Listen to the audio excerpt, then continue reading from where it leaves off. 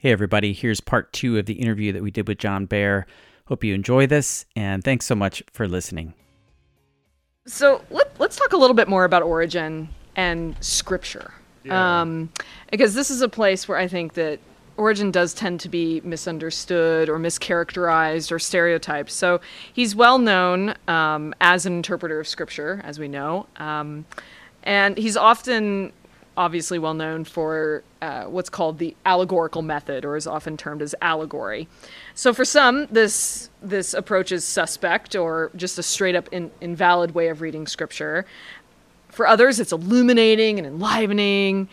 And for others, it's wacky enough to be marveled at or be amused by for a little while, write an article about it and sort of poke at it, but then ultimately dismiss it as just not a very good way of engaging with Scripture. So would you explain Origen's approach to the interpretation of Scripture and perhaps correct any some misconceptions about his method? Okay. So it characterizes an allegorical reading of Scripture, as that was typically done through the last couple of centuries, really until de Lubac. De Lubac is the first one who really appreciated and knew what Origen was doing, and then that's become a subject of much reflection thereafter. It is always, Origen is this wild, Platonic, Gnostic figure from Alexandria who does wacky interpretation of Scripture, and he calls it allegory, and it's clearly other than what the plain sense means. Okay? And that was exacerbated in the course of the 20th century because we've become so conditioned now to thinking that Scripture is what historical criticism tells us it is. There's an absolutely fascinating passage. Do you know Richard Hanson's book, The Search for the Christian Doctrine of God? 900 pages by a really good patristic scholar. Yeah, he's representing the best of patristic scholarship at the end of it, in that time. At the end of 900 pages, he said, the result of the 4th century is that they finally got an answer to their search for the Christian doctrine of God. But they were hopeless readers of Scripture. They were not able to understand Scripture. He says, the very reverence with which they held Scripture, blocked their understanding of it. And by their understanding of it, he meant what he called the atomic reading of Scripture, as if each verse of Scripture could give independent information in isolation from the historical context of the author who wrote it. Yeah? And in this they are simply wrong, but then he adds, even if they're following a practice which goes back to the apostles and to Jewish rabbinic scholarship.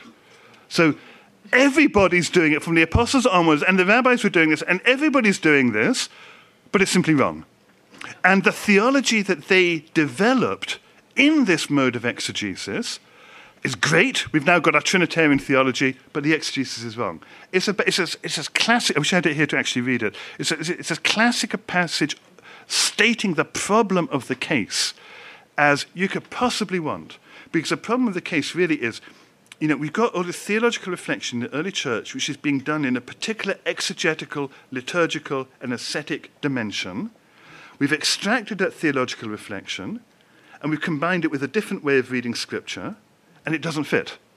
It actually doesn't fit, and that's our modern problem. Okay, so it's in the context of this 20th century of modern biblical scholarship, doing what they're doing, especially in the early mid 20th century, that they would look on patristic exegesis as something weird and wacky. Yeah. And not as something intrinsic to the theological reflection itself, as a very mode in which they're theologizing.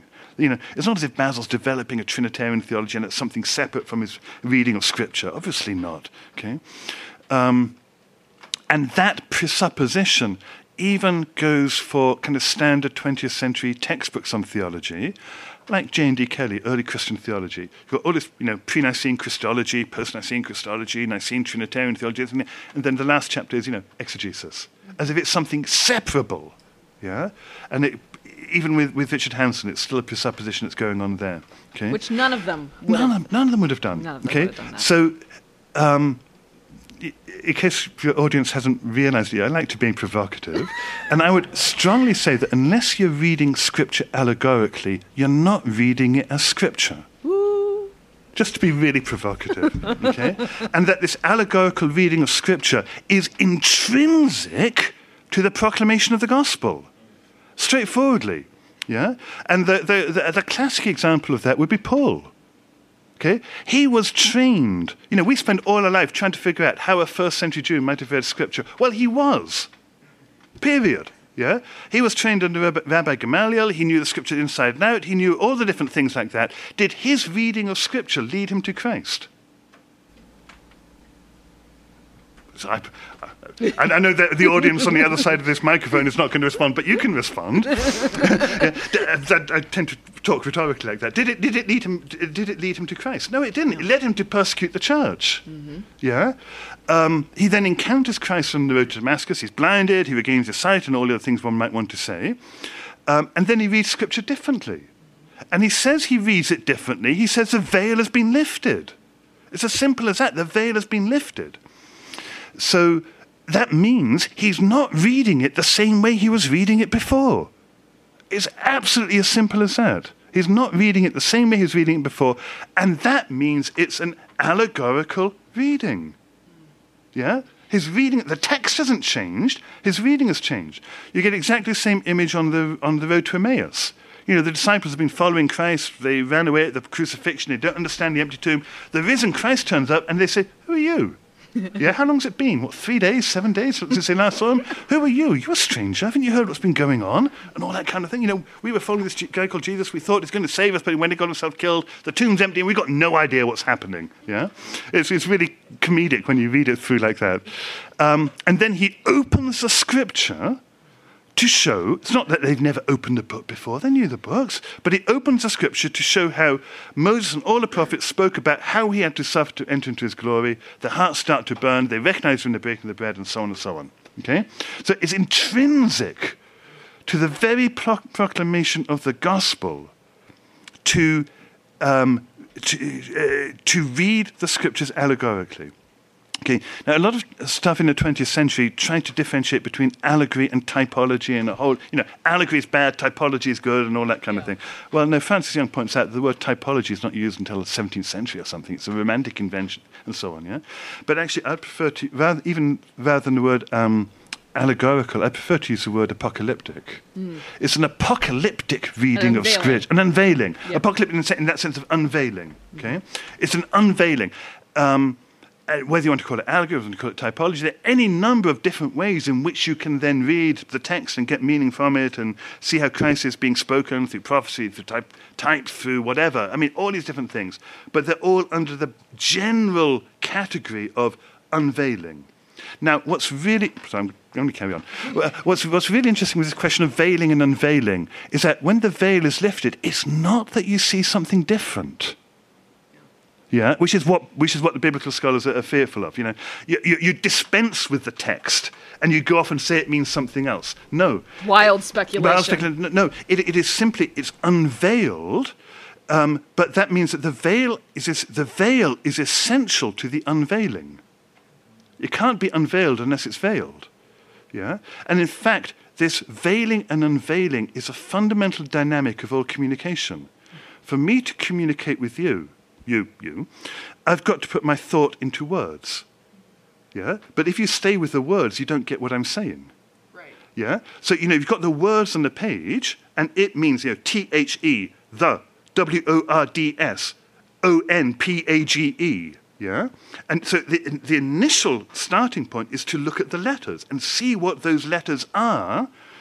And once you've recognized the letters, you can then break out what you know, because there's no spaces in the manuscripts, what are the different words, and then how these words fit together. And in fact, only once you get to the end do you know what the words mean. Yeah? With a basic hermeneutical circle. The example I always give my students is a statement, you know, the plant. When I say the plant, what are you thinking of? A plant. Meaning? Like a green potted plant. Is swarming. What's your reference to the word plant now? Potentially a factory. A factory with bees. Yes. Back to the back. Yeah. So the meaning of the word plant is not given until you get to the end. Okay. So you've got to start with the letters. You've got to figure out what the words are. You've got to see how the grammar works. You've got to do all this basic discipline of reading, and then you can get the meaning of the sentence and the meaning of each word. And once you get the meaning, in a very real sense, you stop looking at the letters. Yeah. Yeah.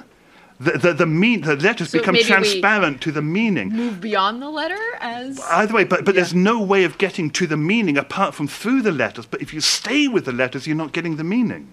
Well, and that's So veiling and unveiling, the two belong together. You can't have one without the other, and that's fundamental to all communication. right. Okay, it's just a basic dynamic of communication. Communication is veiling and then unveiling in the give and take of understanding. So, in that sense, when you're reading scripture, you absolutely have to use all the historical disciplines, because the very letters on the pages spell words which only have meaning in a context 2,000 years ago, 3,000 years ago, whenever it might be. Just to get the semantic range of the meanings, you've got to have access to all the historical discipline. So it's absolutely got a valuable place in like that. But that's not yet theological reflection. And then it's not as if theological reflection is, okay, we know what the words are, and let's talk about something else. Right. That's a caricature of allegory, which is nonsense. But it is in this dynamic of veiling and unveiling that Christ is revealed. And in fact, I'm beginning to think, really, that the category of veiling and unveiling, communication, is the fundamental category of all theology. Yeah? So, Scripture is unveiled in the light of the Passion. And we thought we knew its meaning, but it turns out to be something else. Christ is unveiled in and through the Passion. We thought we knew who he was, this son of the carpenter from Nazareth and so on, who does strange things, but we can't really figure it out. But now we know, in fact, he's the eternal Word of God. Yeah? So veiling and unveiling through the Passion. And I say the veiling and unveiling of who Christ is actually coextensive with the veiling and unveiling of Scripture. He's the Word of God. We know him through the opening of the Scripture. Likewise, the veil that Paul talks about is also a veil that lies over my mind. Right. Yeah? And so we've got to work at unveiling ourselves. So before I encountered Christ, I thought of myself as being a child of my parents. Yeah? But now, encountering Christ, I realize, no, in fact, I'm a son of God. Yeah? Veiling and unveiling. And then liturgy is totally veiling. It's all veiling and unveiling. Yeah? Ritually, artistically, it's all veiling and unveiling, culminating in the Eucharistic offering, which is, again, veiling and unveiling. It's the very body and blood of Christ, but it's veiled as bread and wine. And it's unveiled when we consume it, so that we become the body of Christ, which is why he disappears when they recognize him on the road to Emmaus. That's awesome. All right, we need a little bit of a, comic relief from this nerd fest we got going on. So we're going to do our speed round. So, longtime listeners of OnScript love this because he does not know these questions ahead of time. And he gets about 10 seconds. So these are quick responses. Okay. You got 10 seconds apiece, just whatever comes to your mind. What is the weirdest thing you've ever eaten? Oh, eyeballs. What kind of eyeballs? Any particular? You asked. Yeah. Any particular kind of I was in eyeball? Greece for a year when I was 21 or something like that, back in the early 80s, mid-80s. And I was with a Greek family for Easter. And the traditional Greek Easter thing to break the fast is sheep's or lamb's head soup. And you get the lamb's head, you boil it for God knows how many hours. Lemon juice, egg, all sorts of stuff goes into it. And because I was a guest, they gave me the plate with the eyeballs in it. So, you've got this plate with bits of brain and stuff and sewing like that. Good host. And eyeballs bobbing up and down looking at me as I was doing it. Are you a morning or a night person? Oh, night, definitely. Oh. No doubt about it. Morning person right here. No. Nights are endless. Mornings, whatever time you start in the morning, you know that by a certain point of time, you've got to do something else. Yeah? Okay. Okay. By 10 o'clock, I've got to finish, or whatever it might be. Nights are open. So, you're obviously Orthodox. So, is there anything you secretly admire about Protestantism?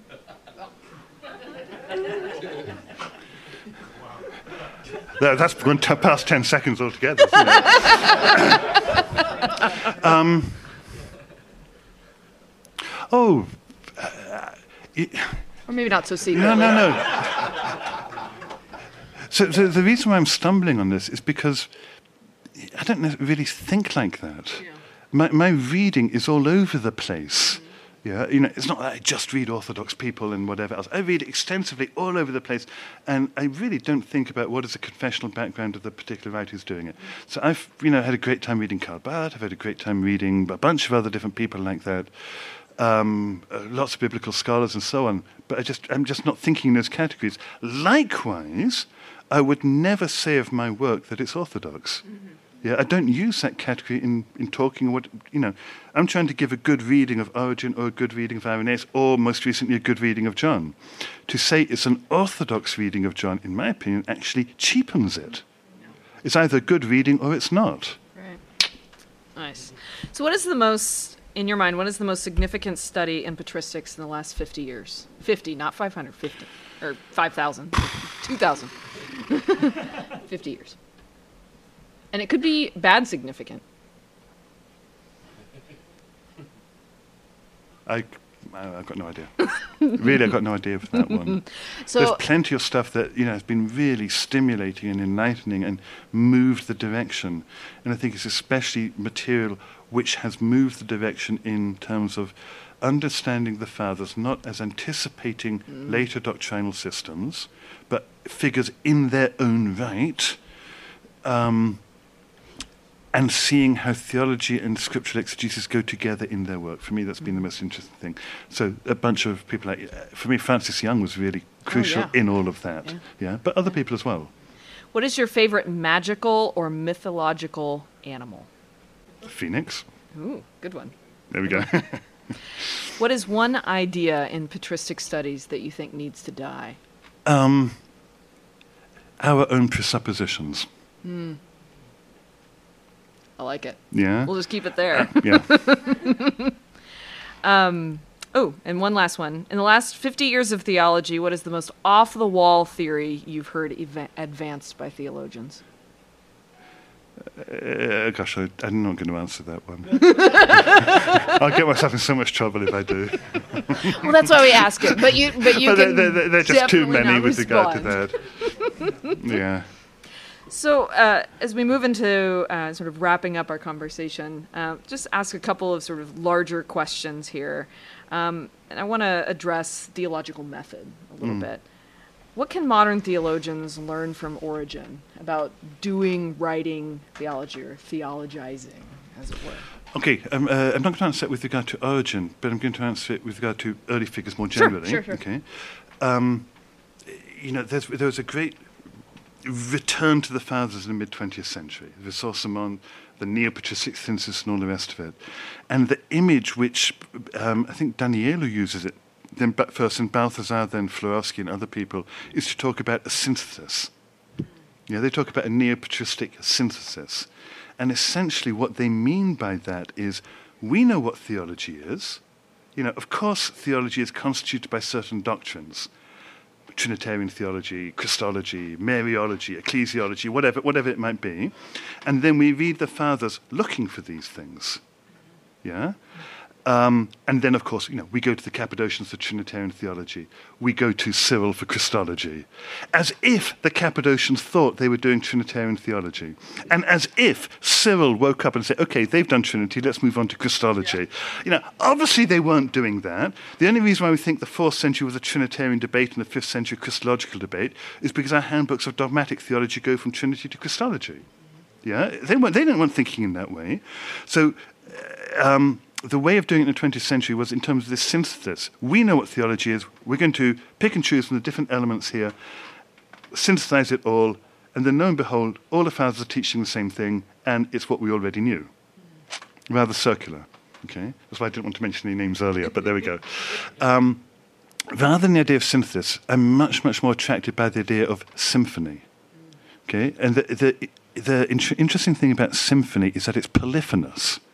Yeah, and it's, to use fancy technical terms, it's diachronically and synchronically polyphonous, meaning at any given time you've got different voices. Yeah, so Gregor of Nyssa is not Basil. Different voices. Irenaeus is not Maximus. Different voices at different times and different things. So rather than going to the fathers to look for material to substantiate what we think we already know, no, we go to the fathers, early church writers, to see expressions of the faith at particular historical junctures. How Irenaeus gave expression to his faith, how Origen did, how whoever did, all the way through like that. Yeah, and if one can do that, I think the point of doing that is not to simply store away quotations for later use, but so that we become harmonized to the symphony of theology, so that we can sing our part today, however different it might be than what went before. It'd be part of the same symphony. Yeah? If you want to take part in a symphony, you've got to go and rehearse the score of the earlier movement. Yeah? And only then can you take your part. And your part is not a repetition of the early movement, but you're now harmonized into that. Yeah? So treating each father as a distinct witness in their historical context with their strengths, their weak points, whatever it might be, but hearing them as distinct witnesses in all of that, and then being harmonized into the symphony of theology. But of course, then the trick is, how do you hear it as a symphony and not a cacophony? Yeah?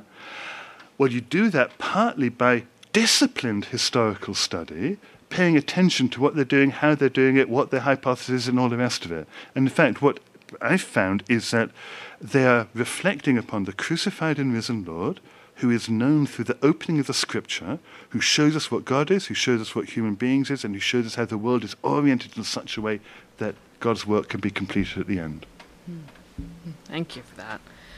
So what strikes me, going back to your translation for just a moment, what strikes me about your translation is you talked about how you're not translating to make things easy, but it is accessible.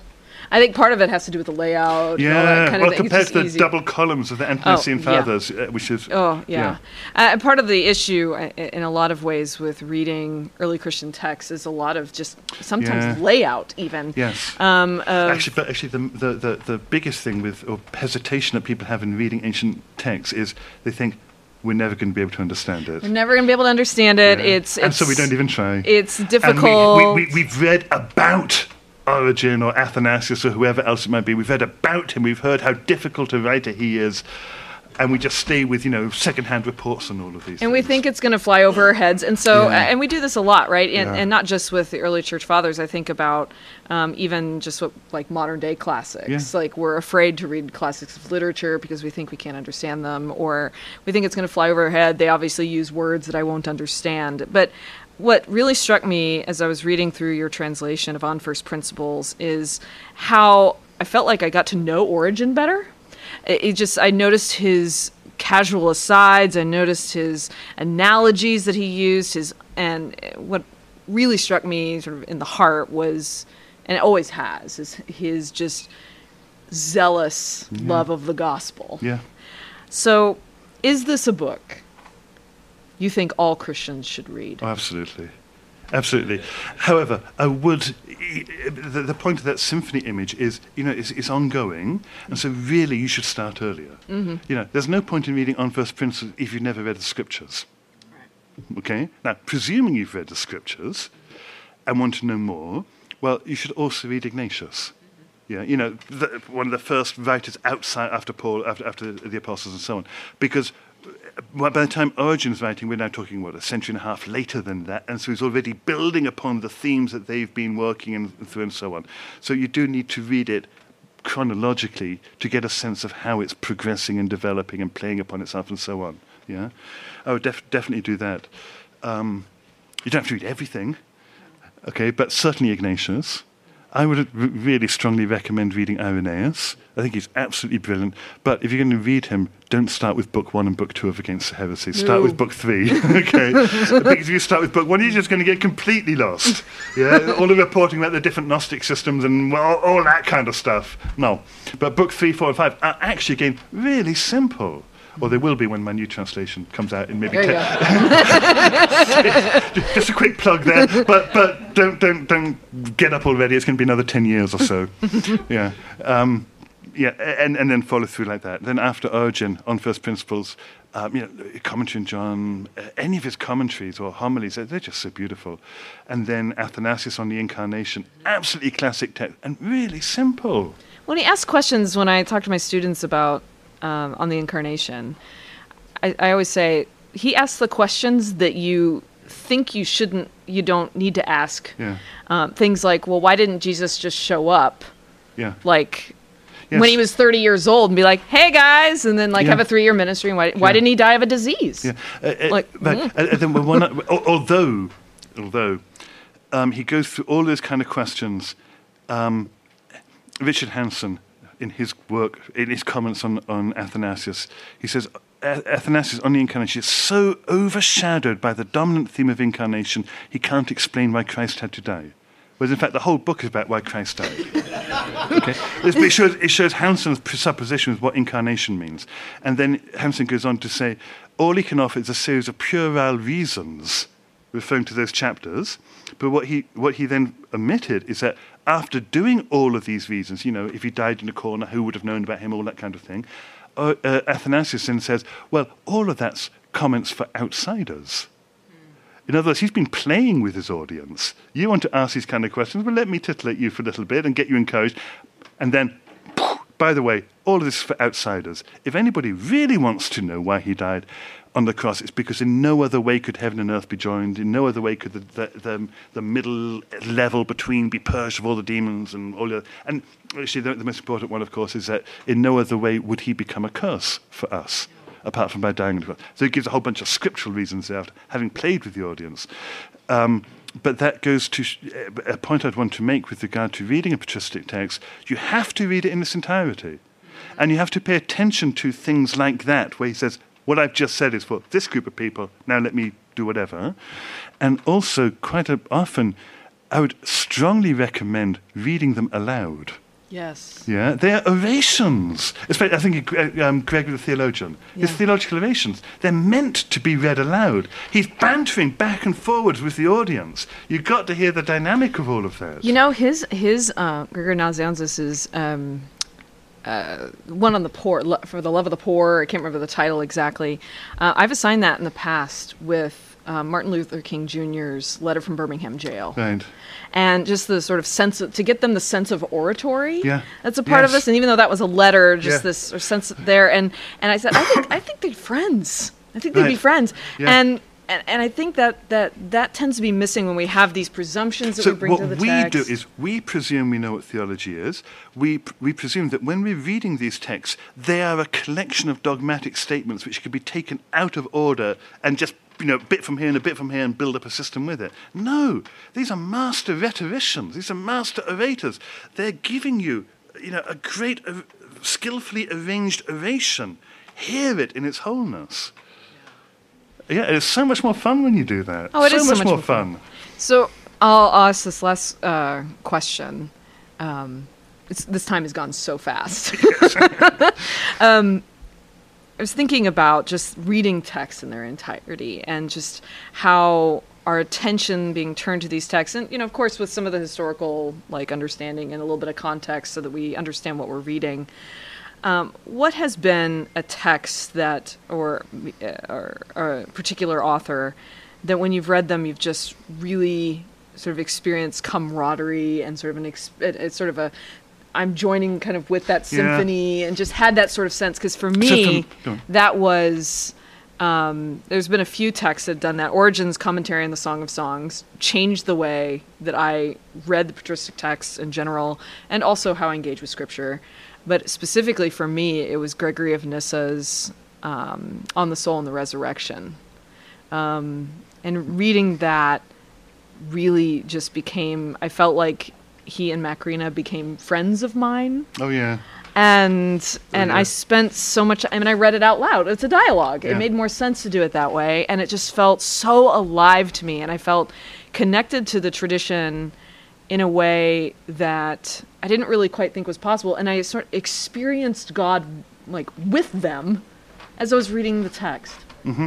So if you've had... Oh, so for me it started with reading Irenaeus. He was really my first major theologian. I've been working on him for some 30 years now, and I've got another 10 years before I even think I'll begin to understand what he's doing. And I'll do that by doing a translation edition. But he was such a presence. I was married when I got married in Oxford when I was doing my doctoral thesis. My wife would lay a plate a dinner for him. Yeah, he was such a presence in our house. Bit of an Elijah situation. Yes. Then the figures after that. I mean, for me, it really would be Origen, Irenaeus, Origen, Gregory of Nyssa, Dionysius Maximus, and increasingly I'm finding Eriugena. Ooh. Yeah, I think Eriugena really is a continuation of that theological trajectory. Yeah. Even more so, I think, than John of Damascus. So, but that's for future work. Well, but those would be the figures I'm most at home with. That's great. Well, this has been absolutely marvelous. Thank you for talking with me today. This is your host, Amy Brown Hughes, along with Matt Lynch at OnScript. We've been enjoying a conversation with the Reverend Dr. John Behr here at Nashotah House Theological Seminary. You can find a link to this translation we've been talking about and his other books at onscript.study. Thank you for joining us today, friends. Thank you. Go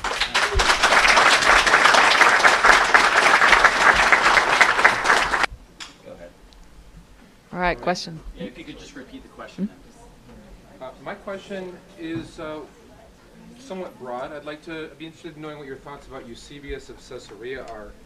Not your thoughts about his historical work so much, but his place. You talked about Athanasius, you talked about how he writes in his history about Origen, but he's also an admirer of Origen. Absolutely. His works on the theophany, the divine manifestation. So, do you have any thoughts about him? Well, let me repeat the question. So the question was sort of generally what are thoughts about Eusebius and sort of his place, not so much the church history, but... So most of the work I've done with Eusebius has been on the church history, and I've been fascinated by the way he presents earlier controversies, especially the Paschal controversy, and then Demetrius and Origen and so on, because clearly it's not a straightforward presentation of either, that things going on with it. Clearly he loved Origen, saw himself as a successor of Origen, the library in Caesarea, his work with Pamphilus, their defense of Origen against, a whole lot of stuff, really interesting stuff going on with that. As for Eusebius' own theological work, like the Theophany and other stuff like that, although I've read it and taught it, I've never really got my teeth into it. I've just never found it grabbing. Yeah. Well, thank you so much. For your theological method, you suggest rehearsing the early parts, reading these individual voices as distinct witnesses through disciplined historical study, and then hoping to harmonize from that. How would your method of reading Scripture differ from that? Oh, absolutely. So, maybe repeat the question. So the question, essentially, the question was, what's the difference between reading a patristic text and reading a scriptural text? Yeah, is essentially the gist of it. Yeah, so you can read scriptural texts as historical texts. Obviously, you can. Obviously, they're written at different epochs, different times, different places, different contexts, whatever else it might be. And in case of what we now call the Old Testament scriptural text, they've gone through a whole history of redaction and whatever. I mean, a whole bunch of different things. And you can spend your lifetime doing that. And I'm really grateful that people have, because it helps us understand the words on the page so much more clearly. Yeah. However, the key for reading Scripture as Scripture is a crucified and risen Lord. Yeah. So Irenaeus, for instance, says Christ is a treasure hidden in the Scriptures, which could not be understood until the time came for the fulfillment of the prophecy. Okay. So for those who read it without that, he says, the Scriptures are nothing but myth.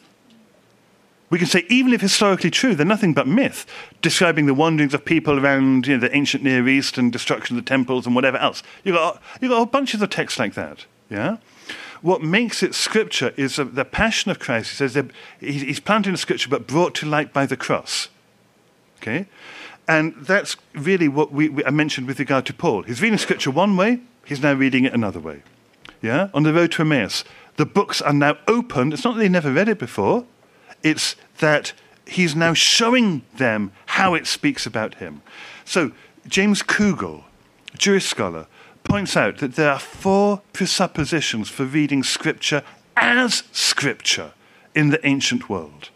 And this goes for Jews as much as for Christians. 4 presuppositions for reading Scripture as Scripture. The first is it's cryptic. It's not saying what you think it says. If it says if it means what it says on the surface, well, what's the big deal? Yeah? Why did the veil need to be lifted? Why did the book need to be opened? It's cryptic.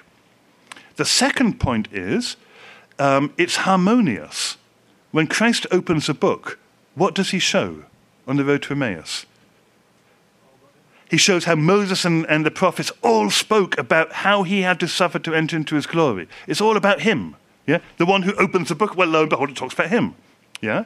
The third point is that it's contemporary. Moses wrote of me, not Moses wrote of things that happened 10,000 years ago. Yeah? Cryptic, harmonious, contemporary. And then the third point, and Kugel argues that this third point is derivative from the first 3 points. In fact, we're doing Origen this afternoon, and Origen made exactly that point. It's inspired, but that inspiration depends upon those first 3 points. So it's a very different understanding of what inspiration is than what we tend to do today. We tend to think of Scripture primarily in historical key, and inspiration in a historical key. God inspired Moses way back when, then he inspired Isaiah, and so on and so on and so on, yeah? That's how we tend to think of inspiration. And then we might get into the question of, did Isaiah understand what he was writing, or was it automatic pilot, or that kind of question? Well, I've got no idea what was in Isaiah's mind when he was writing. Nor do you. Yeah? Nor does anybody. But I know for a fact that nobody was reading Isaiah as speaking about a crucified Messiah born of a virgin until after the event. Fact. Yeah? People weren't hanging around, waiting, when's the one from a virgin going to be born and crucified? No, after the event they know. Which means you cannot speak about the inspiration of Isaiah until Christ opens the book to show how Isaiah spoke about him. Yeah? But that simultaneously means that Christ inspires Isaiah to speak about himself in the present, and he shows that to the inspired reader. So the act of inspiration is Christ himself showing how the book is inspired to speak about him to the reader who's inspired in the same act. Yeah, so inspiration it's a hermeneutical act. Yeah, it's a hermeneutical act which turns upon Christ himself. As a consequence of the fact that the book was sealed, it's now opened and it speaks about him. That's how we talk about inspiration. So what we've ended up doing, and that's the early church, straightforwardly, that's how we come to talk about an inspired book. What we've come to do is say, the book is inspired, however you read it. That's a very different statement. Yeah? And then we've got very different presuppositions for reading a book. So, we think the meaning lies in the book. And we've got to get the right reading strategy to get the right meaning of the author and so on, yeah? When Philip comes across the Ethiopian eunuch, what's he doing? He's reading Isaiah, yeah? And what does he say to Philip? He can't understand it. What can't he understand? Yeah, it's not, I don't understand the meaning of the text. I don't know who it's talking about. The point of meaning is reference, not something within the text itself. Who's it talking about? Is he talking about himself, Hezekiah, or who? Yeah? So that's where meaning is, and that's where inspiration lies. So when we're reading Scripture as Scripture, you're reading it cryptically, contemporaneously, harmoniously, and inspired. When you're reading it as historical documents that were written at different epochs and this, that, and the other, then you're reading as a historical document. Okay? But remember the thing I said about veiling and veiling. You need both. Yeah? So you can spend your whole time trying to figure out how the book of Exodus came to be composed and whatever, all of that, yeah? The fact is that by the time of Christ, all these books were there. Okay? It's a given. However it came to be written, it's a given, and now we're in the dynamic of it being unveiled. The writings of the New Testament are somewhat different, because the writings of the New Testament are, in a sense, much more immediately historical. Paul is writing to the Corinthians to correct a problem.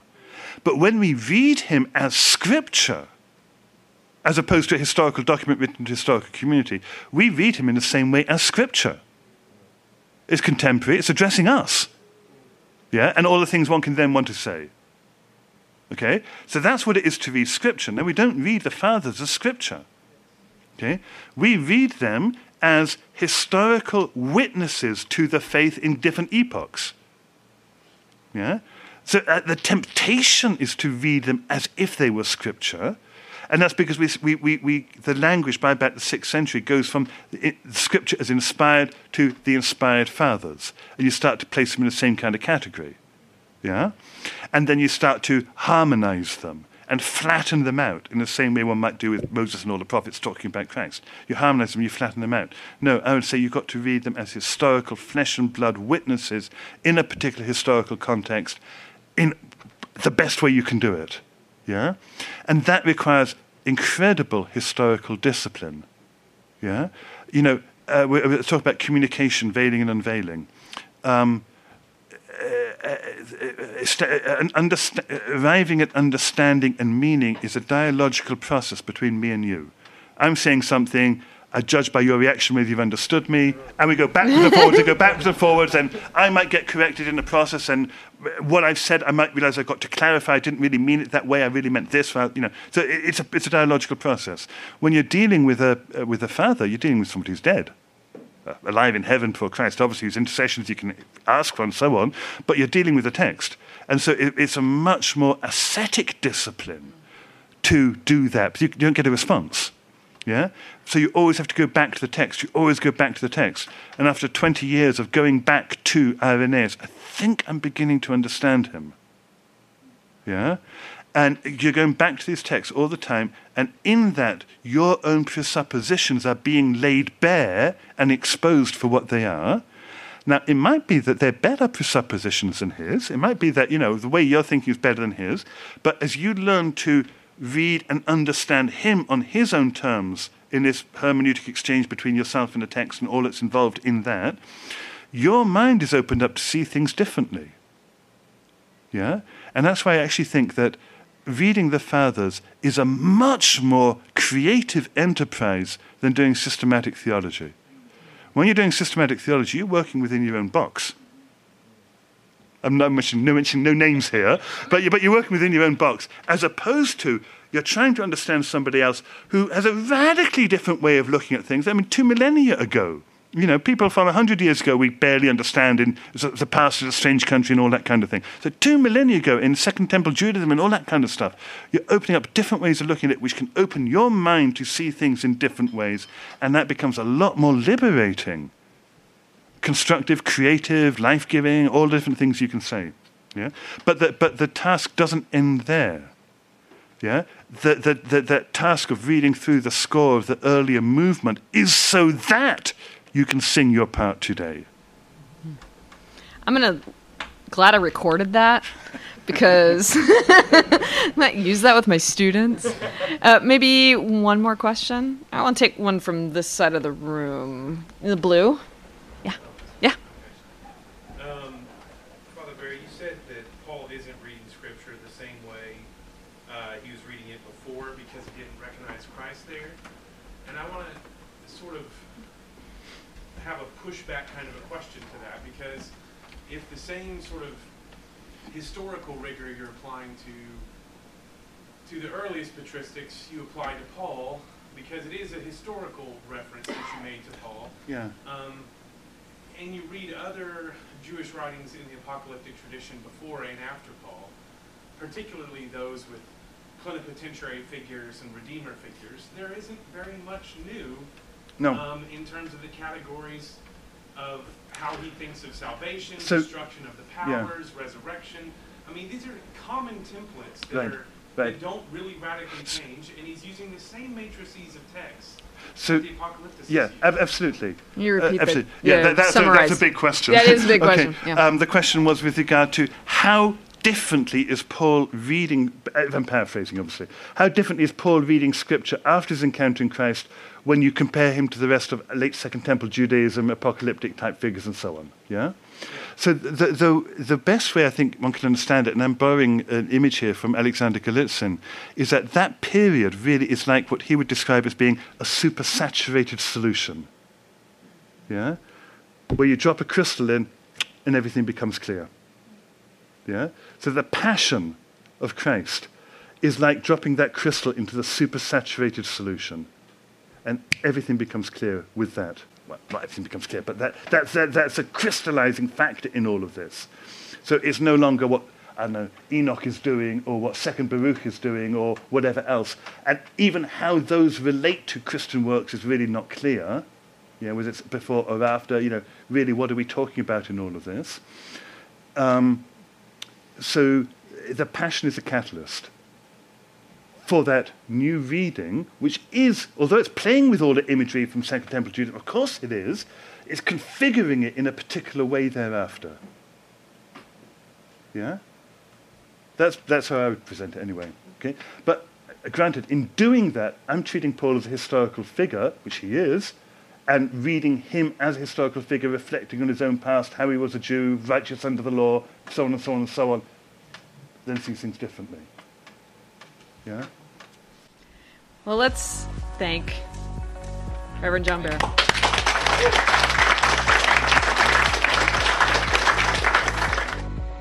You've been listening to On Script, delectable conversations on scripture and theology. If this episode has brought you inner peace or lit your biblical fire, please consider a small donation of just $2 or $5 per month. Information on how to donate can be found at onscript.study/donate.